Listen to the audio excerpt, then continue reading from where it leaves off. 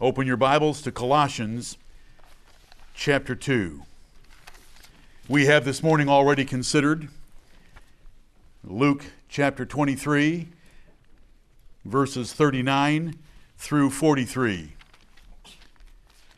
about the thief on the cross. And we have already read Colossians chapter 2 again, and I hope you read it last evening. I want to read to you the middle section of this chapter, Colossians chapter 2. The middle section is found in verses 10 through 15, and so I read that section to you now. And ye are complete in him, Amen, which is the head of all principality and power, Amen, in whom also ye are circumcised with the circumcision made without hands, in putting off the body of the sins of the flesh by the circumcision of Christ, buried with him in baptism, wherein also ye are risen with him, through the faith of the operation of God, who hath raised him from the dead. And you, being dead in your sins and the uncircumcision of your flesh, hath he quickened together with him, having forgiven you all trespasses, blotting out the handwriting of ordinances that was against us, which was contrary to us, and took it out of the way, nailing it to his cross. Amen. And having spoiled principalities and powers, he made a show of them openly, Amen, triumphing over them in it. Right. Amen and amen. You read Colossians chapters 1 and 2 of this epistle in preparation last night. And I want you to know it well. I want you to know chapter 2 well. You have heard the first chapter read to you this morning. And now I've just read these verses to you. I will go ahead today, not my ordinary way of preaching, but I'll tell you where I'm going, because I'm not going to stray very far from it, and you better be comfortable in your seating. You are complete in him. Right. You are complete in him. Right. And you ought to be saying to yourself, I am complete in him. Right. And that is what we will work over from every angle that Colossians chapter 2 will give us. You are complete in him. Outside of him, you are an incomplete, wrecked wretch. Right.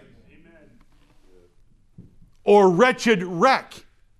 You have nothing outside him. Right. For anything that you can claim to be decent or good, I'll find a million far better. You have nothing. You are worthless and hopeless outside of him. But in him, you are complete. Amen. Luke 23, with the words, Lord, remember me when thou comest into thy kingdom. And the answer, verily I say unto thee, today shalt thou be with me in paradise, were not merely written for Theophilus. Right. They were not merely written for Luke, who penned the words. They were written for us to know that if we make such a cry, the Lord Jesus will respond the same way, because we are complete in him. Amen. That if thou shalt confess with thy mouth the Lord Jesus, and shalt believe in thine heart that God hath raised him from the dead, thou shalt be saved. Amen. For with the heart, confession is made unto salvation, and with the mouth, confession is made unto salvation. That's Romans chapter 10, and I'm going to turn over there. And I'm glad that I have forgotten it to a degree. And some of you will understand why I say that. Verse 9, that if thou shalt confess with thy mouth the Lord Jesus, and shalt believe in thine heart that God hath raised him from the dead, thou shalt be saved. For with the heart man believeth unto righteousness, and with the mouth confession is made unto salvation. For the scripture saith, whosoever believeth on him shall not be ashamed. And in its corresponding texts, like Romans 9:33 and like 1 Peter 2:6, And this is taken from the Old Testament. He that believeth on him shall not be confounded. Nothing bad can ever happen to you if you believe on the Lord Jesus Christ today, because you are complete in him. Amen. You are complete in him. These verses 10 through 15, describe what God did for you through Jesus Christ, so that you are complete in him. And no one can pluck you out of his hand. Not these little principalities and powers of Satan and his fallen devilish angels. They can't take you out of his hand, because the verse that says you're complete says, which is the head of all principalities and powers. Jesus is the head of them. Jesus has defeated them. Jesus made an open show of them on the cross of Calvary. They thought they had him dead to rights. They had him dead to salvation for us and dead to condemnation for them. Amen.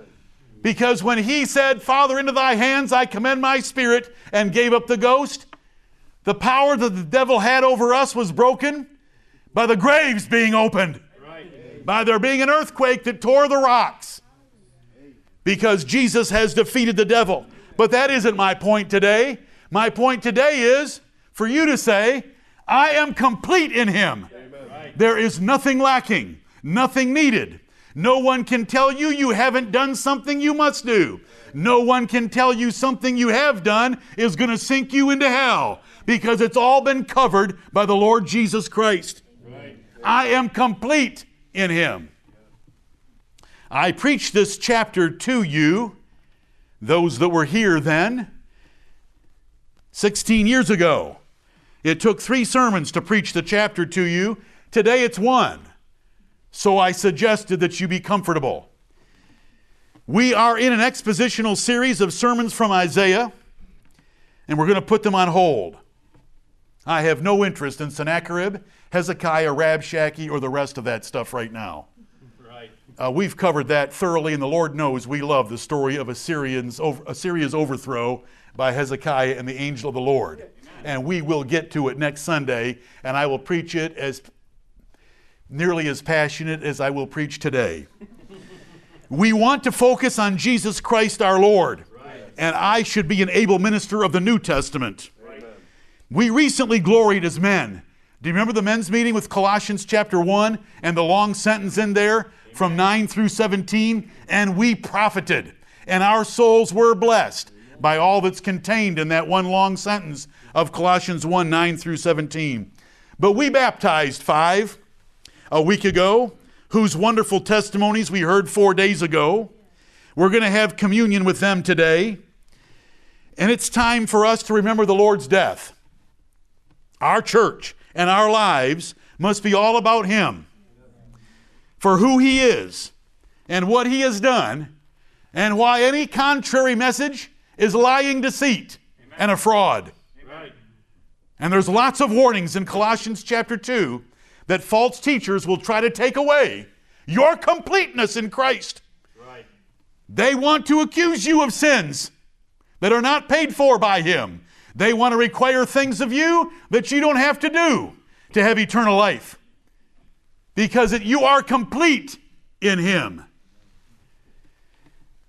Your assurance, your confidence, your excitement, your praise for salvation should be feverish.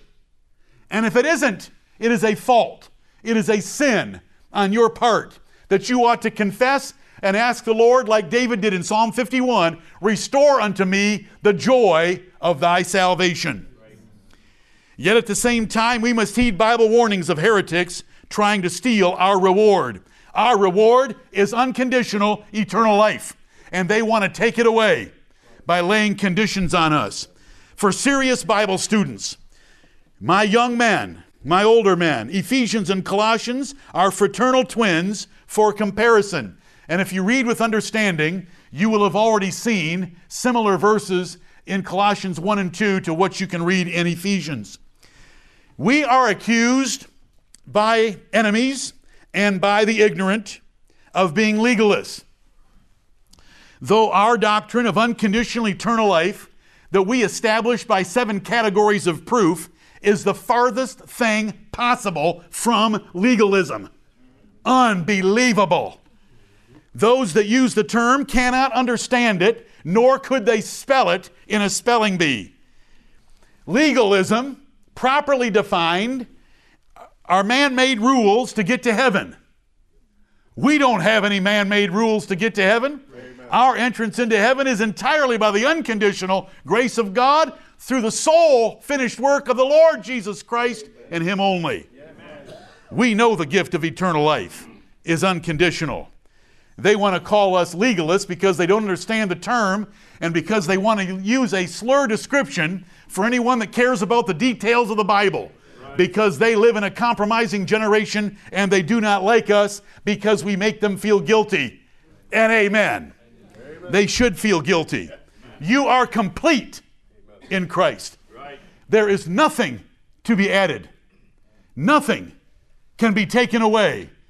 Nothing has been taken away. Nothing will be taken away. You are complete in Jesus Christ. What does it mean to be complete? It means to be perfect.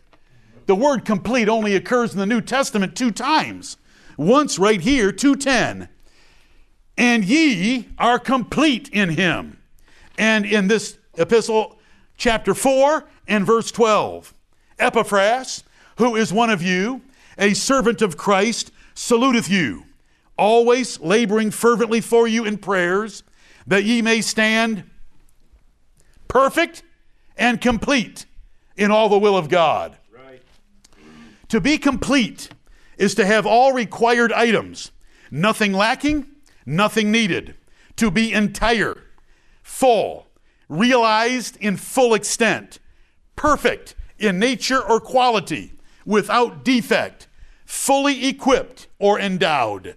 Complete, to make it simple, is to be perfect and you don't need a single thing. You are complete. Nothing else needs to be done for you. Nothing else needs to be added to what He's done. No one can tell you, you've got to do this. No one can tell you, but you did that. All of it is irrelevant because you are complete in Him. Right. You are completely righteous in Him. You are completely forgiven in Him. You are completely holy in Him. You are completely unblameable, unreprovable in Him. You're perfect. You say, I don't live perfectly He knows that. That's why He sent His Son to die for you. Right. Because you're still complete in Him. Amen. Just confess it for restoration of fellowship. You don't even have to confess it to be complete in Him. You're still complete in Him. Right. Because He died for those sins. He buried those sins. I think He said He blotted them out. I think He said He got them out of the way for you. Right. I think He said He nailed them to the cross for you. Amen. You are complete in Him. There isn't a better sentence that I can give you today for you to face life. I am complete in Him. You can go to work. I am complete in Him. You can manage your marriage the way that you should. I am complete in Him. You can face surgery. I am complete in Him. Right. You can face sickness. I am complete in Him. You can face death. I am complete in Him. Right. I am complete in Him. Amen. Because that's why He died. And that's why He had Paul write Colossians chapter 2 for us. Because you're complete in Him. Your existence includes this little life, but it is nothing more than a momentary vapor. Here, gone. Even this life tears people to shreds and to suicide, for they are altogether incomplete. You should be able to handle anything. I am complete in Christ. Do I need to have you stand and say it with me 10 times? Trust me, I have thought about it, and I'm thinking about it strongly right now, but I still have my limits. I'd like to get over some of them. I am complete in Christ. Amen. It's written here for a reason for us. And the whole chapter surrounding it is for you to know that you're complete. So that if anybody comes with philosophy or vain tradition or worship of self-denial, You can mock at them and let no man judge you in anything because you are complete in him. Your future, which is only moments away, includes meeting God for your eternal destiny. We read about the thief having his destiny confirmed to him. I'm confirming your destiny to you. You are complete in him. Amen. Nothing can happen to you. Before I'm done, you'll know that I have confirmed your destiny to you. I am complete in him. You are not complete any other way. Right. Some of you only have one lung. That is not complete. Amen.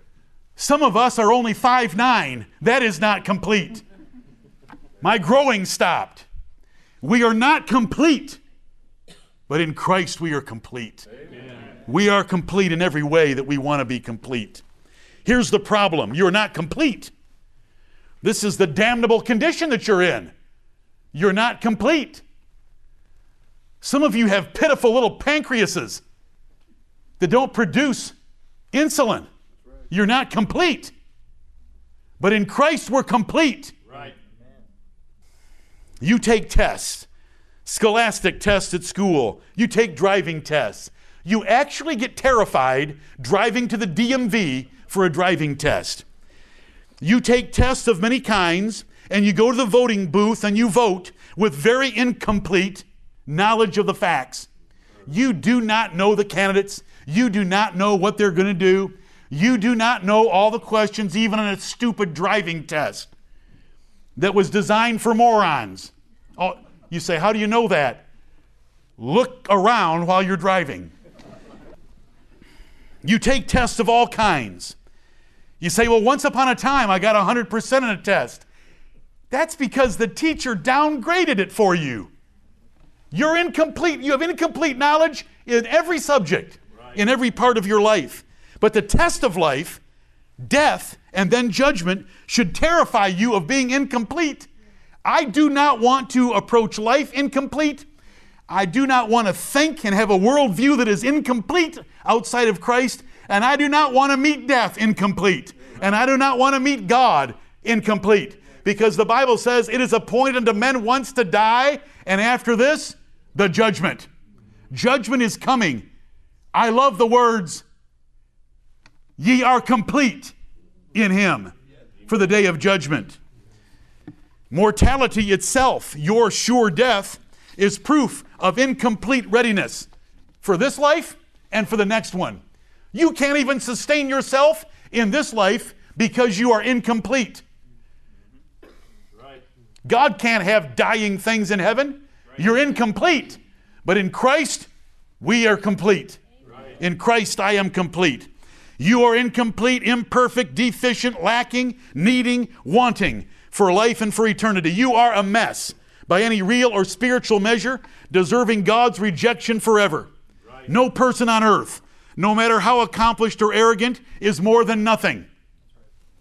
You are too weak. Have you ever tried something and found you were too weak? You are too weak, too dumb, too short, too wide, too ugly, too stupid, and so forth. You have health problems right now that are out of your sight and doctor's wisdom that you don't even know about because you are so incomplete. You have emotional, social, psychological problems that you cannot overcome because you're incomplete. The most fit person in this assembly would look like a quadriplegic if he was among high school decathletes. You have no worth, you have no wisdom, you have no power, you have no helpers. In the best case, you will take your last shallow breath in a sickbed in just a few days from now. In another case, your horseless carriage will hit another one on the way home and snuff your life out. No one really cares about you because there is no return or value for caring for you. There is nothing you can do about your future because other forces are in full play that totally dominate your future. Right. You arrive knowing nothing, you will leave knowing nothing, and right now, you know nothing. You are a worthless, vile, condemned criminal before the tribunal of a holy, just God, and you must die and meet him. Right. Look at Revelation chapter 21 and verse 8 with me. Revelation 21 and verse 8 to remind us of the people, the kind of people that are in hell right now. The lake of fire is filled with shrieking, tormented souls better than you. Right. Revelation 21 and verse 8 describes who is killed for the second death and sent to the eternal lake of fire. But the fearful. Revelation 21:8, but the fearful and unbelieving and the abominable and murderers and whoremongers and sorcerers and idolaters and all liars shall have their part in the lake which burneth with fire and brimstone, which is the second death. These people are incomplete. They have sins laid to their charge that sink them down into the pit of hell. And you are guilty of these sins. All liars shall have their part in the lake of fire and the second death. And these other sins as well. Have you ever been an unbeliever? Have you ever been fearful? Has your faith been overthrown or shaken? We find ourselves very incomplete. Amen. Look at Romans chapter 3 with me. Romans chapter 3. You are complete in Christ. Today is not a bad day. Today is not a negative day. Today is a positive day. Amen. But you can only appreciate the positive nature of Luke 23:43 by reading Luke 23:42 and 41 and 40. We are justly condemned. He has done nothing amiss. We are getting what we deserve. Right. And so you've got to realize that when we meet God, we are incomplete. We are ruined. There is no hope. And everything that I have said that grates on you, that sounds so critical and negative, is because outside of Christ you have nothing to offer God. Right. Except your sins, which will sink you into hell. Right. Romans 3:10 through 12, you have no righteousness, understanding, or goodness. Right. You are incomplete. Romans 3:10, as it is written, there is none righteous, no, not one. There is none that understandeth. There is none that seeketh after God. They are all gone out of the way. They are together become unprofitable. There is none that doeth good. No, not one. Right. We are incomplete. And the Bible indicts us as being incomplete and deserving of God's wrath. Right. It couldn't be said any plainer than that. You're not righteous. There's not a single righteous man, verse 10. You don't understand. You don't seek God. You've gone your own way, away from His way. We've together become unprofitable in the sight of God. There's not a single one that does good. We're incomplete. Verse 18 says, there is no fear of God before their eyes. Right. Do you know that the man on the cross was already well ahead of you and the rest of humanity, because there is no fear of God before their eyes? Yet he said, dost thou not fear God? Because he did. Something had changed him. Yes. And I pray something has changed each one of you, so that I can say to you, because you believe on him, you're complete in him. Amen. And that you should say, I am complete in him. Right. I am complete in him. You can't add to that completeness. Right. It's complete.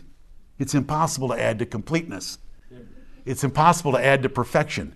He's made you perfect. He's made you complete. How much more time should I spend on telling you that you're in a damnable condition? I have lots. Because the Bible spends much time on it. Look at 5:6 of Romans. Romans chapter 5 and verse 6. For when we were yet without strength, in due time Christ died for the ungodly. Notice, you are an ungodly person and you have no strength. You cannot help yourself. You cannot complete yourself. You cannot cover your sins. You cannot fulfill the requirements of God's law. You cannot wash away your sins. You're without strength. You're incomplete. You say, well, I'm strong physically. Let me say it again for those of you that pride yourselves on physical conditioning. you would look like a quadriplegic in the opinion of everyone, including yourself, if you were among a group of high school decathletes. Because you are entirely incapable of doing the combination of events that they do. Deca means 10, and that is 10 events. And you say, well, I could run the 1500 at the end. Yes, and they'll let you run that 1500 maybe at the end by yourself because you would be unable to even perform the other tasks. I would love to see some of you try a pole vault. A pole vault. You know, to hand you a 16-foot pole and see what you're able to do with it. Other than impale yourself. Right. Amen. The only reason I mention that is just for a little change of pace and for you to realize you're incomplete in every way. Amen. Why aren't you the CEO of your company? Because you're incomplete. Right. You say, I wouldn't want the job. Well, that's a nice excuse for your incompleteness. True. Yep. You're incomplete. That's right. If we were to all take a tour of your house right now and garage and trunks, would you be incomplete? That your house is not completely clean? But we're complete in Christ. Right. Every other way we look at ourselves, we're incomplete, but we're complete in Christ. Look at chapter 7. Romans chapter 7. Let's just stay in Romans for just a minute here. Verse 18, I know. This is Paul. This is our brother Paul. He's better than us.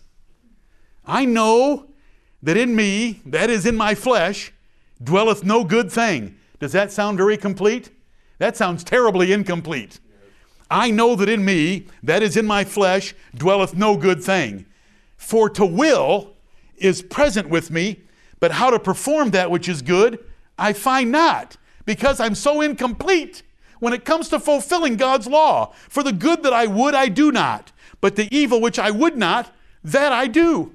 Now if I do that I would not, it is no more I that do it, but sin that dwelleth in me. I find then a law that when I would do good, evil is present with me. I am completely evil, but I am not completely righteous in my flesh. I cannot find good in my flesh, but that stuff I hate, those things I hate, those acts I hate, I end up doing because we're so incomplete. Somebody better intervene on our behalf and make us complete. And I tell you about him today. He said, today thou shalt be with me in paradise. Amen. Because ye are complete in him. Look at chapter 8 and verse 7. Because the carnal, let's get verse 6. For to be carnally minded is death. Right. That's your future. But to be spiritually minded is life and peace. You're totally incapable of being spiritually minded without his grace. Because the carnal mind is enmity against God. It is not subject to the law of God, neither indeed can be. So then, they that are in the flesh cannot please God. You are so incomplete, you cannot please God. You can't even be subject to the law of God. You can't do it. You're at enmity against God. You are a rebel enemy, and God doesn't like rebel enemies. That's Romans 8 for us. Flip back to Romans chapter 5. Why did God give Moses the law? Why did Moses come down from Mount Sinai with the law? Yes, there's 10 commandments, but those 10 commandments simply summarize about 700 more commandments that are contained within them or around them as ceremonial commandments. In Romans 5:20, moreover, the law entered. Adam was dealt with in verses 12 through 19. Adam. And then 2,000 years later, 2,500 years later, we have Moses. Moreover, the law entered, that the offense might abound. God sent the law to show us what sinners we are. But where sin abounded, grace did much more abound. But in ourselves, sin abounds. Sin just runs over the top. There's more sin than we can keep contained because of the law of God. Right. He gave us laws, we just break them because we're rebels against God. If he says to do it this way, we want to do it that way. If he were to change in a dispensation and say, okay, go ahead and do it that way, we'll do it in another way. You know, when he overlooked polygamy, it takes our nation to come up with same-sex marriages. Think on it. Please think on it. When you read in the newspaper, why isn't polygamy allowed in America, but same-sex marriages are allowed in America, and transgendering nonsense of all kinds, abominable perversions allowed in America? We twist everything that we possibly can because we're so incomplete in understanding knowledge, righteousness, and virtue. Right. Okay, let's look at this chapter of Colossians chapter 2. You're in a damnable condition. You're in a terrible predicament. You are very incomplete by every measure. You're terrified when you get a text or however your office conveys information for you to see the president or for you to see your boss's boss. You get terrified. You're going to meet the Lord. You're worried about I don't know what to say. What if they ask me questions in that meeting that I won't know how to answer? Wait till you meet the Most High. Right. Let me show you. Before Colossians, come back to Matthew 22. Come back to Matthew chapter 22. One more verse about the problem. And the problem is how incomplete you are outside of Christ. Matthew 22. Verses 1 through 7 are the gospel being offered to the Jews and the Jews rejecting it and the kingdom of Jesus Christ. So the king, in verse 7, sent forth his armies, and those of the Roman armies, and destroyed those murderers who killed his prophets, apostles, and son, and burned up their city. Verses 8 through 14 are the gospel being taken from the Jews and given to the Gentiles. Then saith he to his servants, in verse 8, the wedding is ready.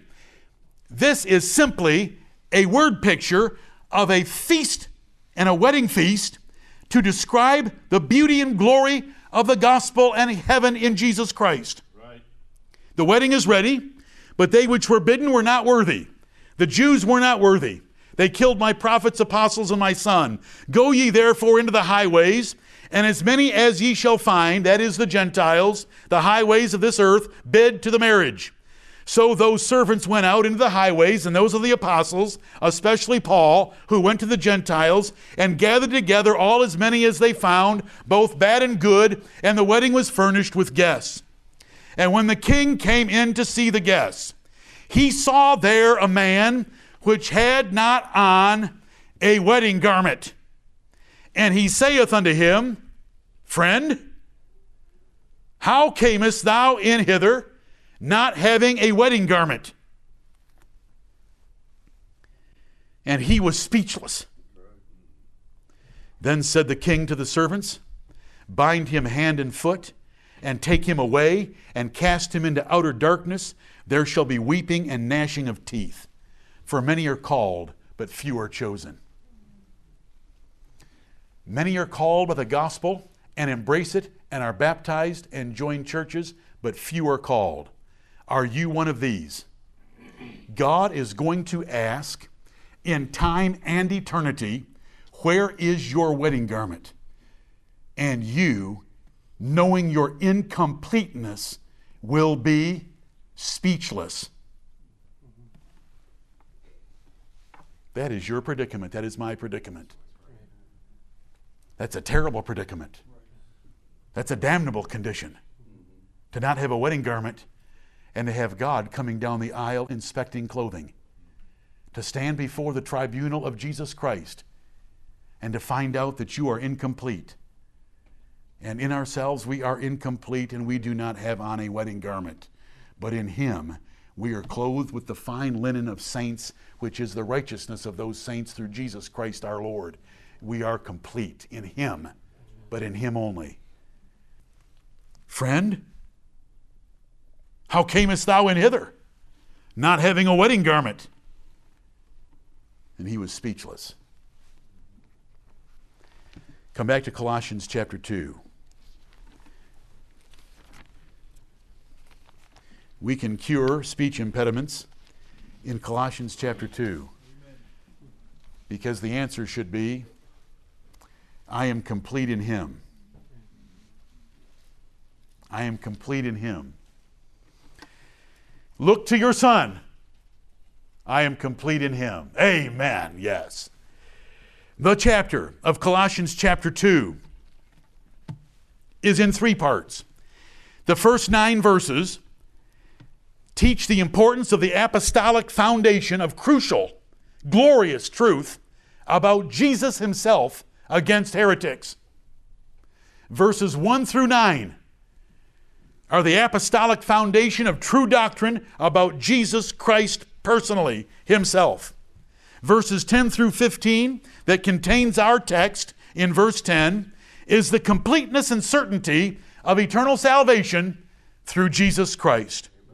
Verses 16 through 23, the last third, has further specific warnings against Jewish and other legalists undermining faith and eternal life.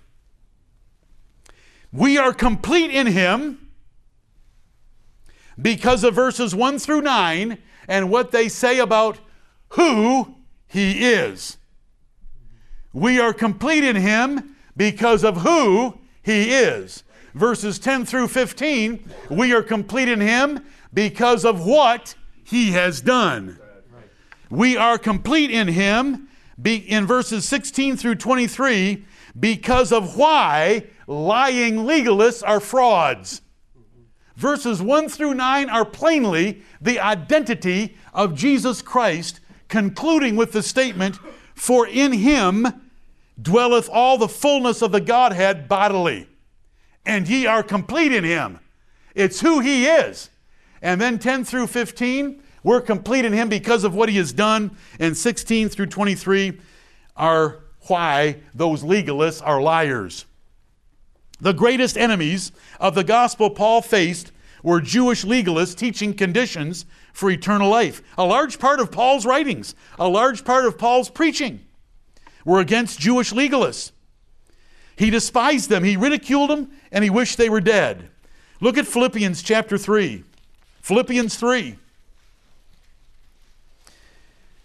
Our quizzers, our Bible quizzers, have learned the book of Philippians. In Philippians chapter 3, it says in verse 2, beware of dogs, beware of evil workers, beware of the concision. Paul is mocking Jewish legalists. He is referring to them as dogs, he refers to them as evil workers, and he refers to them as body mutilators. Right. Concision with cuttings. He's mocking the Jewish rite of circumcision. Circumcision is cut in a circle, or there's just cuttings, the concision, and he mocks them. In Galatians chapter 5 and verse 12, and our quizzers will be learning this chapter soon, Paul wished they were dead. Galatians 5:12, I would they were even cut off, which trouble you.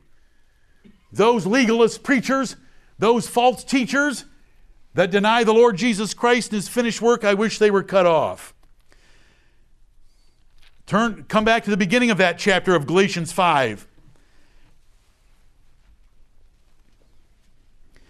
Verse 2, behold, I, Paul, say unto you, that if ye be circumcised, Christ shall profit you nothing.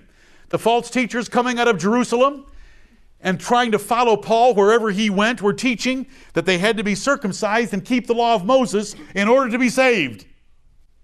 Jesus didn't say either of those two things to the man on the cross, did He? For I testify again to every man that is circumcised that he is a debtor to do the whole law. If you're going to take out circumcision and make it important for eternal life, then you're saying the law is important and you better keep the whole thing. All 718 commandments of it. Verse 4, Christ has become of no effect unto you. Whosoever of you are justified by the law, ye are fallen from grace. There were Jewish legalists then in love with Abraham's genealogy and Moses' law. Today they are Roman Catholics, laying down all their sacramental and sacraments and sacramentals for you to keep. They're the Seventh-day Adventists and all their inventions and rabid Arminians of the things you need to do, must do, I don't smoke, drink, or chew, or hang around with those that do. See, that would be an independent Baptist, thinking that all those that touch and taste and drink are going to perish with the using. No, they're not. Paul made significant warnings. Look at Colossians chapter 2 with me. We're at Galatians. Let's flip back to Colossians chapter 2. Paul had to warn over and over. In verse 1, he called it a conflict. He's at war with false teachers. And he says it in verse 1. In verse 4, he was worried that they would be beguiled or seduced or tricked with enticing words. In verse 8, he says, beware of philosophy and vain deceit. Beware of the tradition of men and the rudiments of the world. In verse 16, he said, don't let anyone judge you. In verse 18, he said, don't let anyone beguile you. In verse 20, he said, why in the world are you letting the rudiments of the world back into your religion? In verse 22, he says, there's commandments and doctrines of men that you should leave behind. And verse 23, he points out doctrines that God does not approve. Okay? There's the chapter. There's Colossians 2 in its 3 parts. The first part, who he is. The second part, what he did. The third part, why they're liars. Because you're complete in him. You're complete in him because of who he is. You're complete in him because of what he's done. And you're complete in him because everyone that says you're incomplete is a liar. Let's look at that preceding context just a little bit more. The first 9 verses of Colossians 2. There's a war going on. I would that ye knew what great conflict I have for you. In verse 1, ministers have a conflict for souls. They are at war to save you from errors. There's a war going on. Sometimes you may not appreciate it. Sometimes you may not have encountered it. Sometimes you may not know what the pastor's driving at in a particular sermon or a sermon series, but there's a war going on. And he's aware of the war. And he's trying to fight the war like Paul did before us. This is the preceding context. Verse 2, ministers have one chief goal, for you to know the Son of God perfectly. If you look at all the words of verse 2, and I'm not going to read them to you right now, but I hope that you're looking at the page and listening to my voice. It is the riches of the full assurance of understanding to the acknowledgement of the mystery of God and of the Father and of Christ. It is absolutely important for you to understand the Trinity of God and the person of the Lord Jesus Christ and his relationship to Almighty God. And that he is not just a part of the Trinity, but he is the only begotten Son of God, a perfect Savior for us. But that is a goal of ministers, and it's there in verse 2. Verse 3 tells us Jesus Christ has all wisdom and knowledge to create, destroy, and save you. Verse 4, ministers are at war against false teachers that have fine sermons to destroy your faith. Verse 5, ministers rejoice to see orderly Christians unmoved in their confidence in Christ. I am with you in spirit, joying in beholding your order and the steadfastness of your faith in Christ. Verse 6, apostolic doctrine is the only doctrine that works or counts. As ye have therefore received Christ Jesus the Lord, so walk ye in him. There's one of those English as so statements. We want to hold to apostolic faith and order. We don't care what any seminary says anywhere or any seminarian says anywhere. It's what the apostles said. Verse 7, the foundation of apostolic doctrine secures us, builds us, and is thankworthy. I can't preach the whole chapter before 6 o'clock tonight. Rooted and built up in him, and established in the faith, as ye have been taught. There's the apostolic doctrine from the apostles, abounding therein with thanksgiving. We should be thankful for the truth this church has, because as far as we know, it is apostolic truth. Right. And so we should abound in thanksgiving. Right. And we heard some of that on Wednesday evening. Verse 9, the antidote to false teaching is to remember the true identity of Jesus Christ. Jesus Christ our Lord is the fullness of the Godhead and has a human nature. The fullness of the Godhead bodily. Our Savior is the full Trinity in a body represented by the Word of God, the living Word of God, with a human nature. He is altogether a perfect mediator for us. He is God. He is us. He is the God-man. And it's in that, the who of God, the Father, and of Christ, that we are complete. Do you understand who you have on your side? Do you understand who you are in? The fullness of the Godhead. When we study knowing God and look at all those attributes, and the Lord was merciful to us. The Lord was merciful to us in that sermon series. I'm telling you, He was merciful to us. When we look at all those attributes of the nature of God, they're all in Jesus Christ. When we think about how we're tempted and tried and how weak and pitiful we are, He was tempted in all points like as we are. The Bible tells us in Hebrews chapter 4, He's a perfect Savior. And so you're complete in Him because of who He is. That's verses 1 through 9. We're complete in Him in the Christ of context because He's the fullness of the Godhead bodily. There is no better perfect person for us to be in. The fullness of God and having our nature. Wow! Thank you, Lord. Amen. We better be abounding in thanksgiving for it. There is no limit to His power, for He is fully God. Think about all His attributes. There is no limit to His grace and intercession. He was and is fully man, so think of His priesthood for us. There are riches to be gained by full assurance of understanding God, the Father, and Christ, and that relationship they have. We must acknowledge the mystery of the Godhead in Christ to practically benefit from it. The Lord is on my side. What does it mean to say the Lord? The fullness of the Godhead plus my nature. He knows what I go through every day. He's God's Son. He's my lover. I'm complete. Right. Nothing can happen to me because the first 9 verses are who? I am complete in Him because of who He is. Amen. The following context, verses 16 through 23. Look at verse 16.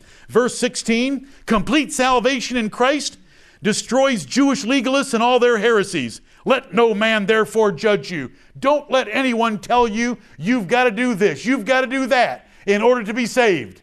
And he goes through a list that includes the Roman Catholics, modern Messianic Jews, and a Seventh-day Adventists, and the worldwide Church of God, who want to keep all the commandments of the Old Testament. The complete salvation in Christ of verse 10.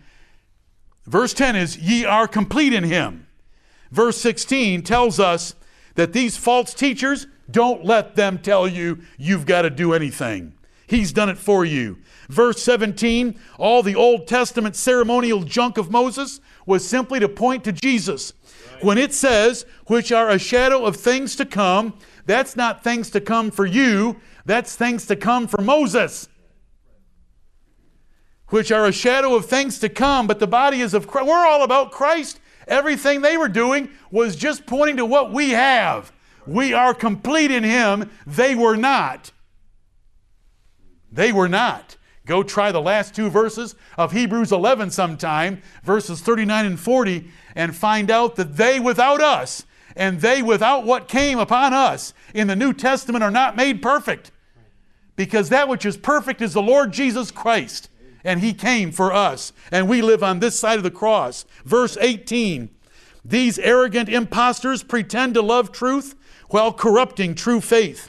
They try to beguile you out of your reward of eternal life without conditions, talking about all kinds of ridiculous things like the worship of saints or angels, intruding into stuff they don't understand, vainly puffed up by their seminary degrees. Don't listen to them. They're liars. They're trying to beguile you out of an unconditional eternal life. Verse 19, Christ must be preeminent at all times for a church to grow and prosper. These false teachers, they hold their seminary degrees highest. They hold themselves highest. But we want to hold the head, which is Jesus Christ, who is the head of all principalities and powers. We want to hold the head, from which all the body by joints and bands, having nourishment ministered and knit together, increaseth with the increase of God. That's how a church grows, by focusing on Jesus Christ and nothing else. And this verse sounds so much like Ephesians 4:16, which is why I told you Ephesians and Colossians are fraternal twins. If you're going to read one, read the other as well. Then verse 20. Since eternal life is unconditionally sure, why allow worldly rules to get in? Wherefore, if ye be dead with Christ, if we were baptized to show that we are dead with Christ and our salvation is finished, why in the world are you allowing rudiments of the world? That's rudimentary, elementary, infantile religion of Moses. That's what it is. That's why it's called in the Bible beggarly, carnal, worldly, earthly ordinances of Moses' religion. They didn't do anyone any good except ceremonial cleanliness. Ceremonial cleanness means, I won't burn you up with fire today. But it never made the conscience as having the sins forgiven for anyone in the Old Testament by those ceremonial laws. Because that's what Hebrews 9 and 10 teach very clearly. They never had their sins washed away, because they had to do the same sacrifice next month or next year that brought those sins back to memory. Verse 20. Wherefore, if you're Christians and you're complete in Christ, why are you starting to add back in some ridiculous things like being vegans or worshiping on Saturday with the Seventh-day Adventists? Why, as though living in the world, are ye subject to ordinances? Of course there's ordinances, but those ordinances don't steal from us our reward. Those ordinances are just how He wants to be worshiped, not how to get to heaven. When we worship on Sunday like we are right now, the Seventh-day Adventists say and teach everywhere that we have taken the mark of the beast. And we're on our way to hell in that passage I read to you last Lord's Day. That is how far they take their ignorance of the Bible. And the Apostle Paul is warning against them. Verse 21, touch not, taste not, handle not. Those are independent Baptists and the former Bob Jones University, which has changed greatly in the last couple decades. That is, I don't smoke, drink, or chew, or hang around with those that do. Touch not, taste not, handle not. Remember, you can't eat meat if you're a Seventh-day Adventist. Can't eat pork. Can't have a pepperoni pizza if you're a Seventh-day Adventist. Touch not, taste not, handle not, which all are to perish with the using. I want you to understand that the issue at stake is eternal life. Eternal life, which will perish if you do those things. But you're complete in Him. You can't perish. It really doesn't matter what you eat or touch. I'm not talking about sin. I hope you're with me. But to try to say that if you touch that or you eat that or you drink that or taste that, you're going to go to hell is totally wrong, because you're complete in Him. I hope you see the whole chapter just fitting together like a hand in a glove. And the central point is sort of like one of the lights at GSP, Greenville-Spartanburg Airport. You know, if you look at it, you're blinded because it's so beautiful and powerful. And those words are, ye are complete in Him. Right. The whole chapter is around ye are complete in Him. Verse 22, after the commandments and doctrines of men. See, for men to have you under their thumb, they've got to come up with rules like sacraments to control you. And if they can attach eternal life to it, you'll do anything. You'll have your children strap a bomb under their clothes and wander into a restaurant. You know, thinking of Muslims. They want to get you under their thumb. The doctrines and commandments of men. But you know what I'm teaching you? The opposite today. Ye are complete in Him. Nobody can tell you anything because He's done it all for you. They can't add rules to you. If you don't do this, you're going to go to hell. If you commit a mortal sin, you know you're going to go to hell. I'm complete in Him. Amen. Verse 23, which things? This worship of self-denial by ascetics, by Seventh-day Adventists, follow with me, by priests, by nuns, by monks. Think about them.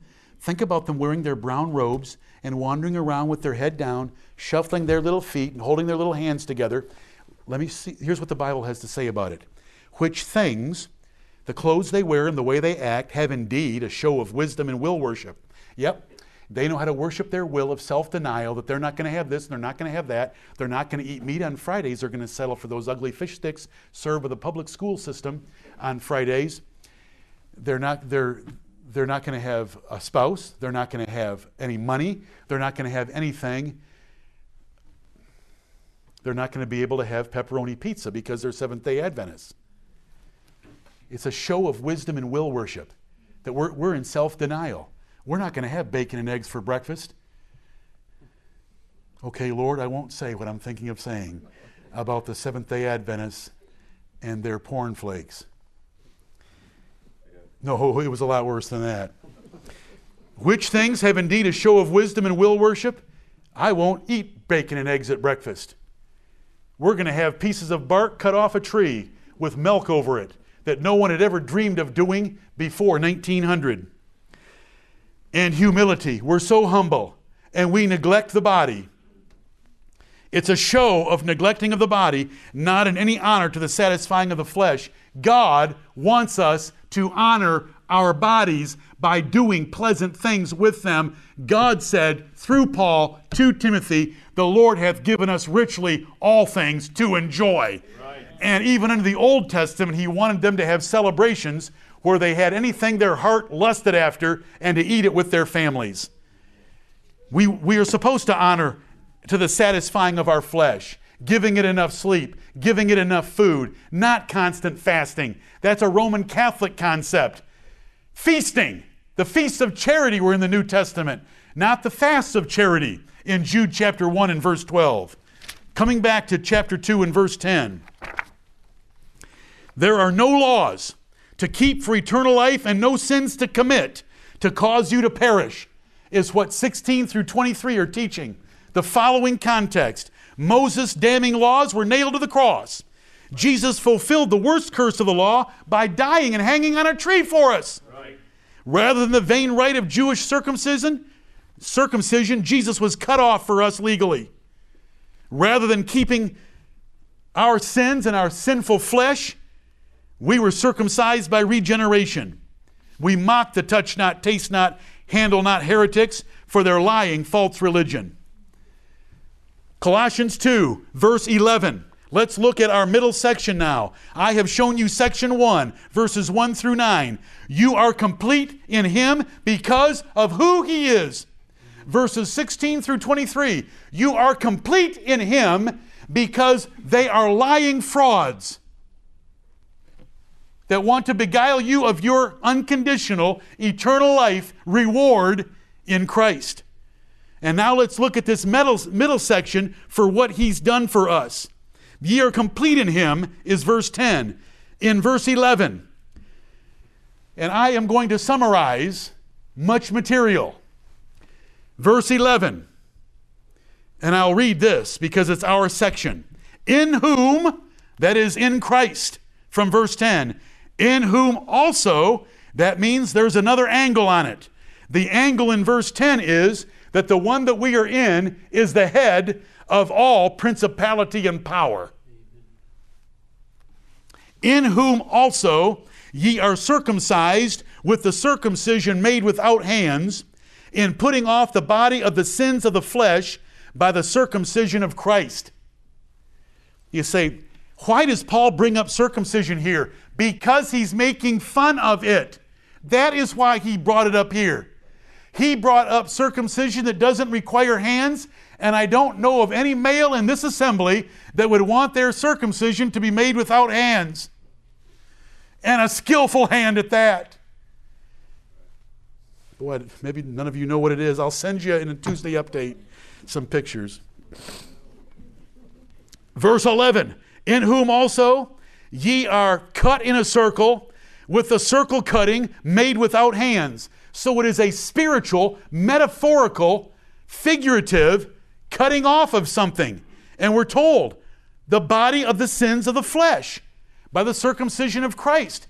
Christ was cut off, which cut our sins off. Right. And this verse is legal.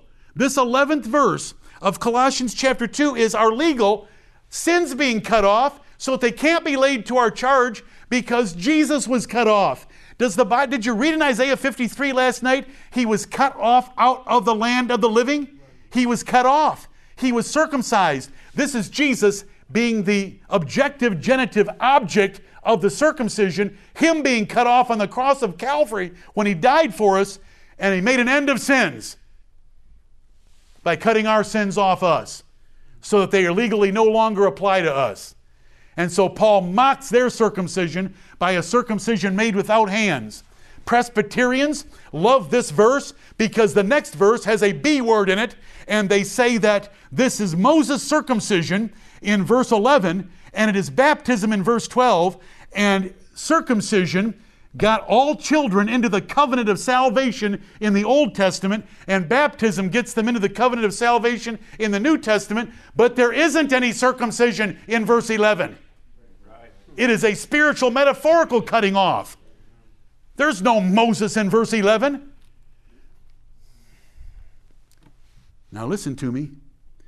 Men will come along seeking to beguile you with philosophy and the tradition of men. And I just gave you another one of them. Right. Presbyterians.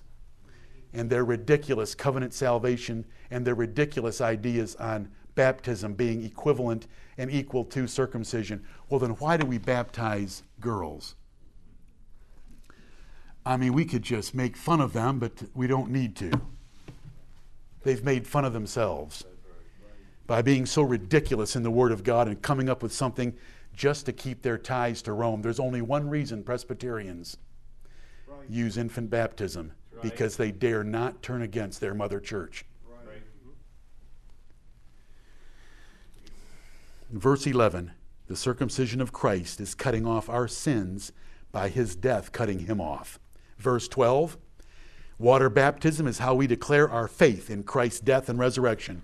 Buried with him in baptism, wherein also, we're not just buried with him, that also means there's something else involved in baptism. Ye are risen with him through the faith of the operation of God who hath raised him from the dead.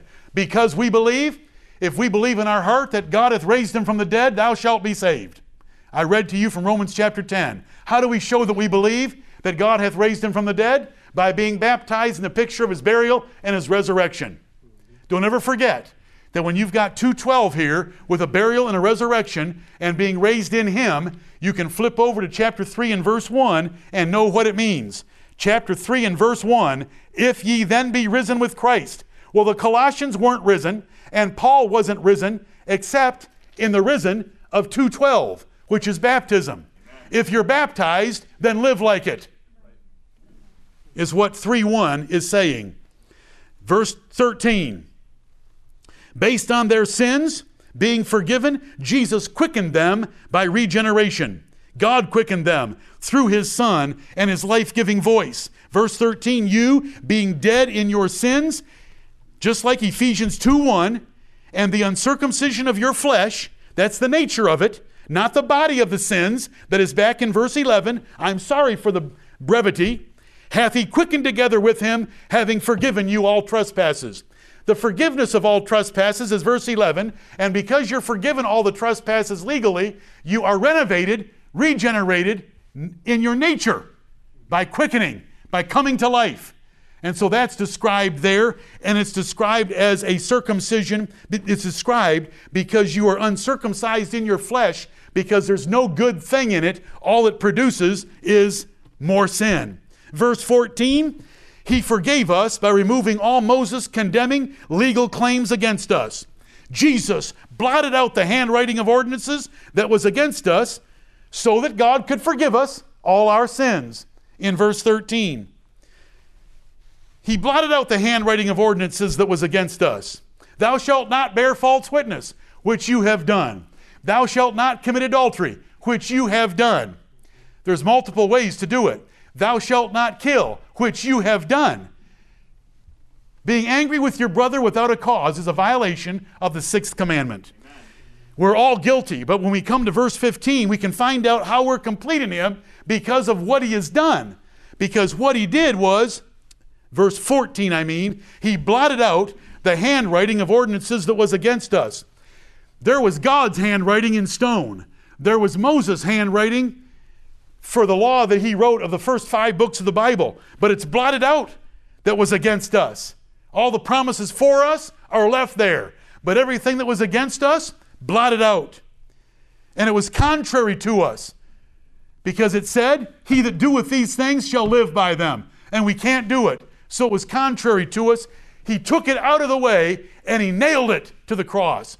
The imagery and the choice of words of the Holy Ghost.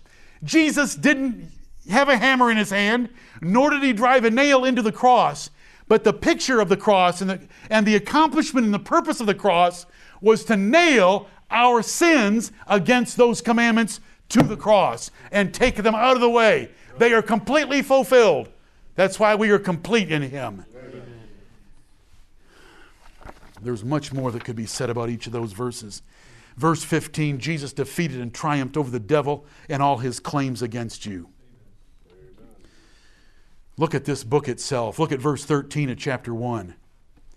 Who hath delivered us from the power of darkness and hath translated us into the kingdom of his dear Son. Amen. Colossians 1:13.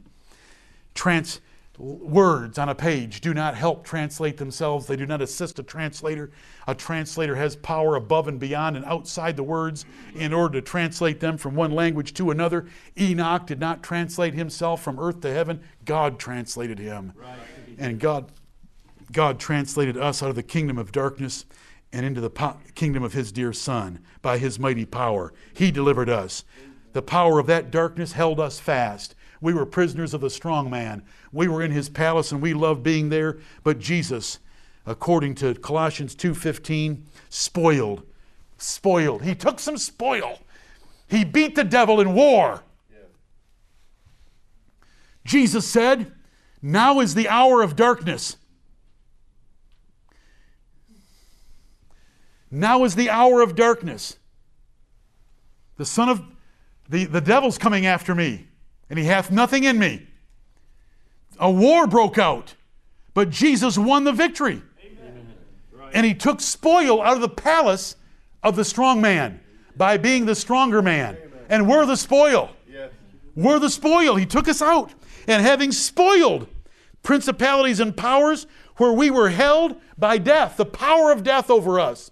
Because the devil got our first parents to break God's commandment, and see, the devil believes the Bible. In the day that thou eatest thereof, thou shalt surely die.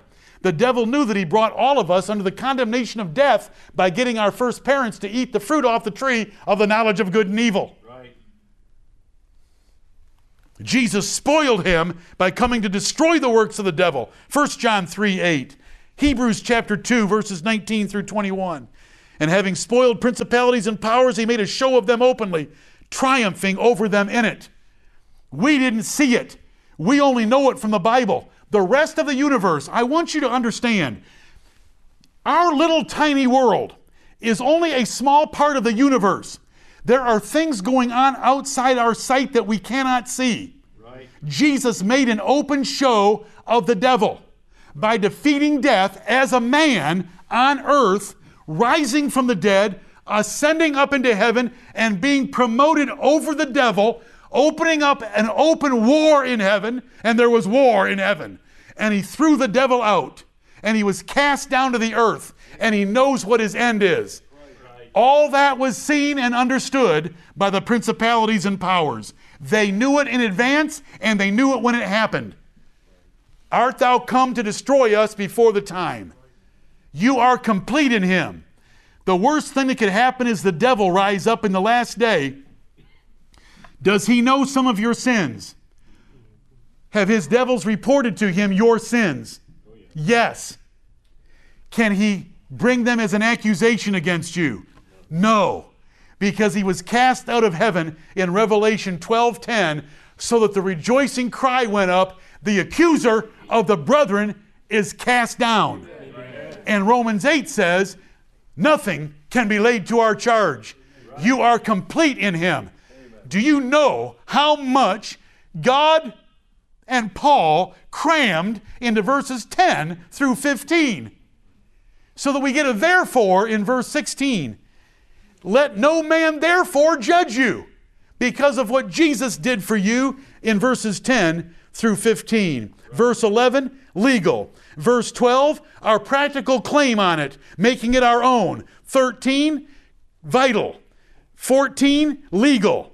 15, spiritual, in a world that we can't see visibly, but we get to read about in the Bible. And so that is what he did for us, so that we are complete in him. Amen. And our text, 2:10, and having lifted up Jesus Christ as high as possible in the first 9 verses, Paul added our position in him. We should have the full riches of we should have all riches of full assurance in verse 2. And this glorious body of apostolic doctrine about Jesus Christ concludes with the statement of verse 9. For in him dwelleth all the fullness of the Godhead bodily. That is God, the Father, and Christ. God, the eternal, invisible, independent Spirit I am that I am, became a father through the womb of the Virgin Mary, and so that holy thing which was born of her shall be called the Son of God, Christ, Jesus our Lord. To know that, and to know that God sent his Son, and that his Son looks like verse 9 describes him, is who made us complete. Right. We're complete in him because of who he is.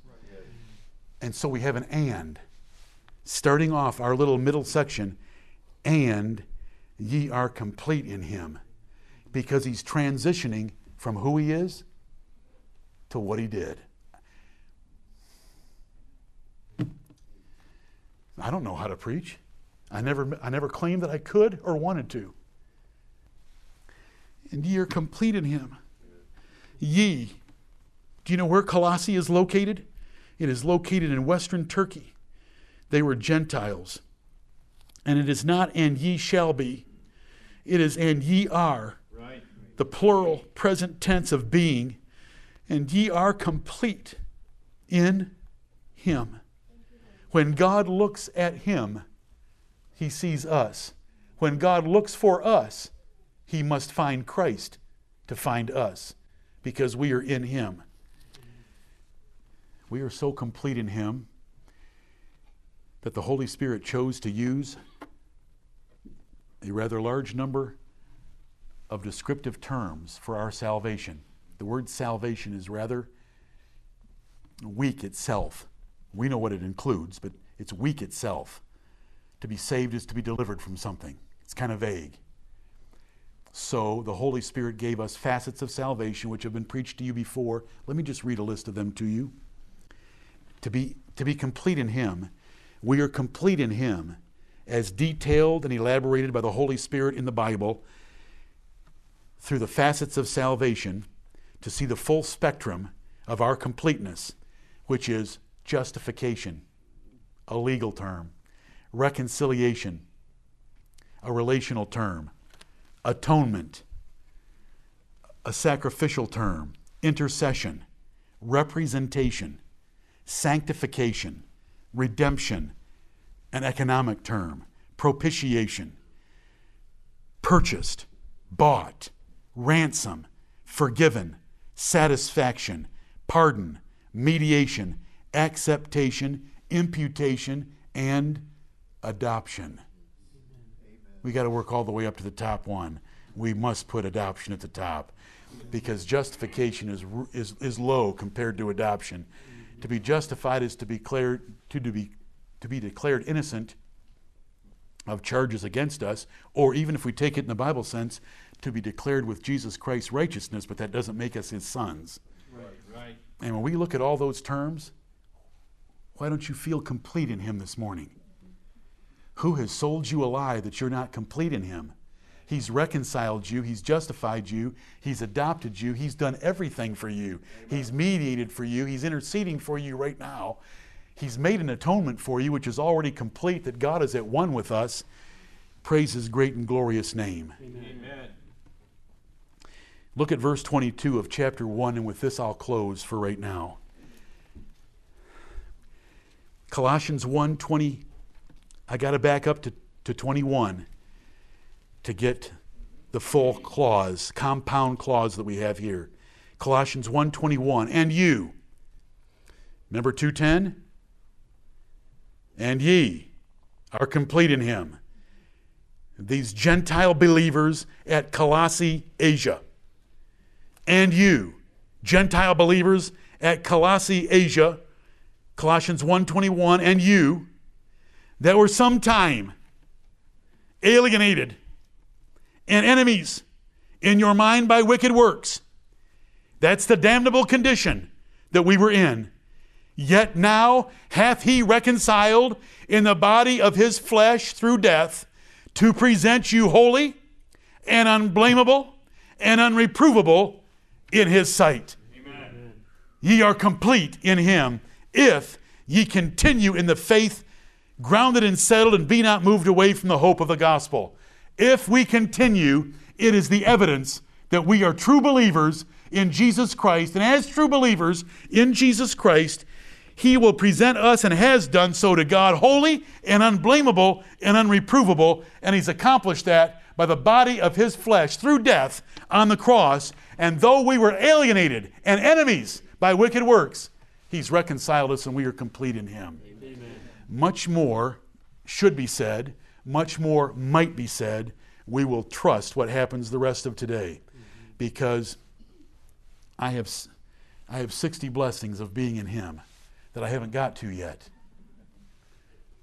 And ye are complete in Him, which is the head of all principality and power. It's so beautiful. Second half, those lying fraud deceivers, they enter into the worship of angels. Why? Our Jesus is the head of all principality and power. Amen. Why would you worship an angel when you can worship the head? Amen. And the head, we're in the head. We're complete in Him. Anybody ready to die? Lord, remember me when Thou comest into Thy kingdom. I am complete in Your Son. Look to Your Son for me. Wow. May the Lord bless the preaching of His word. Amen.